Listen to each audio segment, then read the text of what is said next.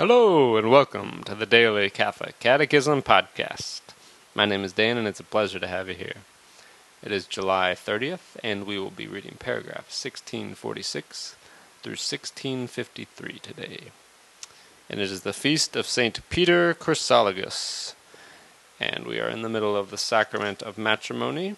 We'll talk about the fidelity of conjugal love and the openness to fertility today. And we begin in the name of the Father, and of the Son, and of the Holy Spirit. Amen. The fidelity of conjugal love. By its very nature, conjugal love requires the inviolable fidelity of the spouses.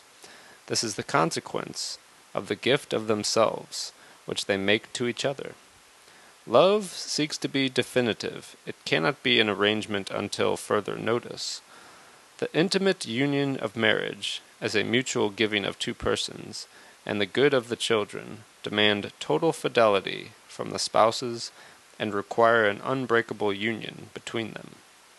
The deepest reason is found in the fidelity of God to his covenant, and that of Christ to his church.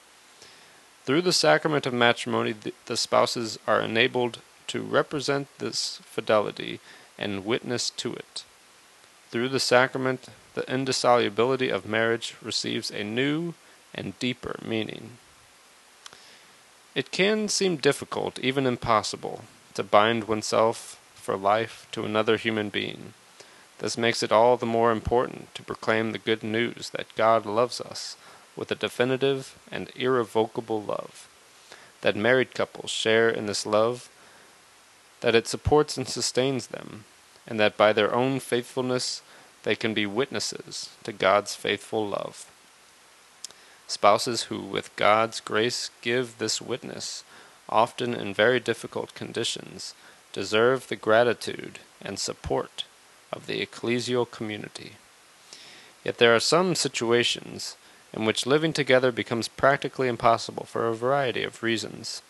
In such cases, the Church permits the physical separation of the couple and their living apart. The spouses do not cease to be husband and wife before God, and so are not free to contract a new union.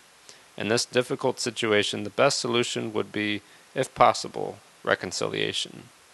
The Christian community is called to help these persons live out their situation in a Christian manner and in fidelity to their marriage bond, which remains indissoluble. Today there are numerous Catholics in many countries who have recourse to civil divorce and contract new civil unions. In fidelity to the words of Jesus Christ, whoever divorces his wife and marries another commits adultery against her, and if she divorces her husband and marries another, she commits adultery. The Church maintains that a new union cannot be recognized as valid if the first marriage was. If the divorced are remarried civilly, they find themselves in a situation that objectively contravenes God's law. Consequently, they cannot receive Eucharistic communion as long as this situation persists. For the same reason, they cannot exercise certain ecclesial responsibilities. Reconciliation through the sacrament of penance can be granted only to those who have repented for having violated the sign of the covenant and of fidelity to Christ, and who are committed to living in complete continence. Toward Christians who live in this situation, and who often keep the faith and desire to bring up their children in a Christian manner, priests and the whole community must manifest an attentive solicitude so that they do not consider themselves separated from the Church, in whose life they can and must participate as baptized persons.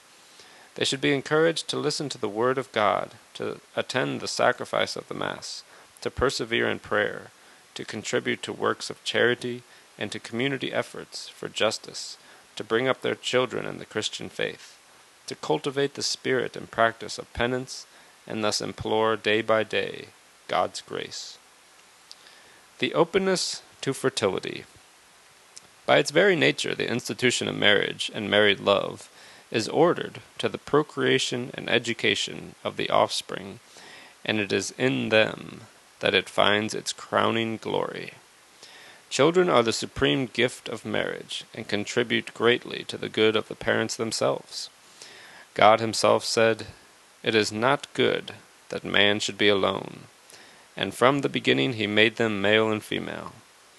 Wishing to associate them in a special way in his own creative work, God blessed man and woman with the words, "Be fruitful and multiply." Hence, true married love, and the whole structure of family life which results from it, without diminishment of the other ends of marriage, are directly to disposing the spouses to cooperate valiantly with the love of the Creator and Savior, who through them will increase and enrich his family from day to day. The fruitfulness of conjugal love extends to the fruits of the moral, spiritual, and supernatural life that parents hand on to their children by education. Parents are the principal and first educators of their children. In this sense, the fundamental task of marriage and family is to be at the service of life. Thus ends our reading today from the Catechism of the Catholic Church. The website is dailycatholiccatechism.com, and you can email me at dailycatholicatechism@gmail.com. God bless you all, and may these teachings handed down by the apostles of Christ strengthen your faith and lead you to everlasting life. Amen.